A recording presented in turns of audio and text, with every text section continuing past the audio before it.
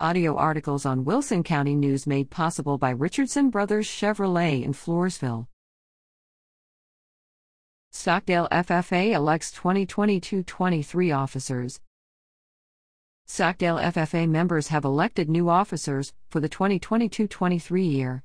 Taking the chapter leadership are LR, President Luke Scribner, Vice President Kalen Johnson, Secretary Cassidy Fay, Treasurer Joshua Scribner, Reporter Maya Sanchez, Sentinel Mackenzie Leonard, and Student Advisor Lexi Ducasse.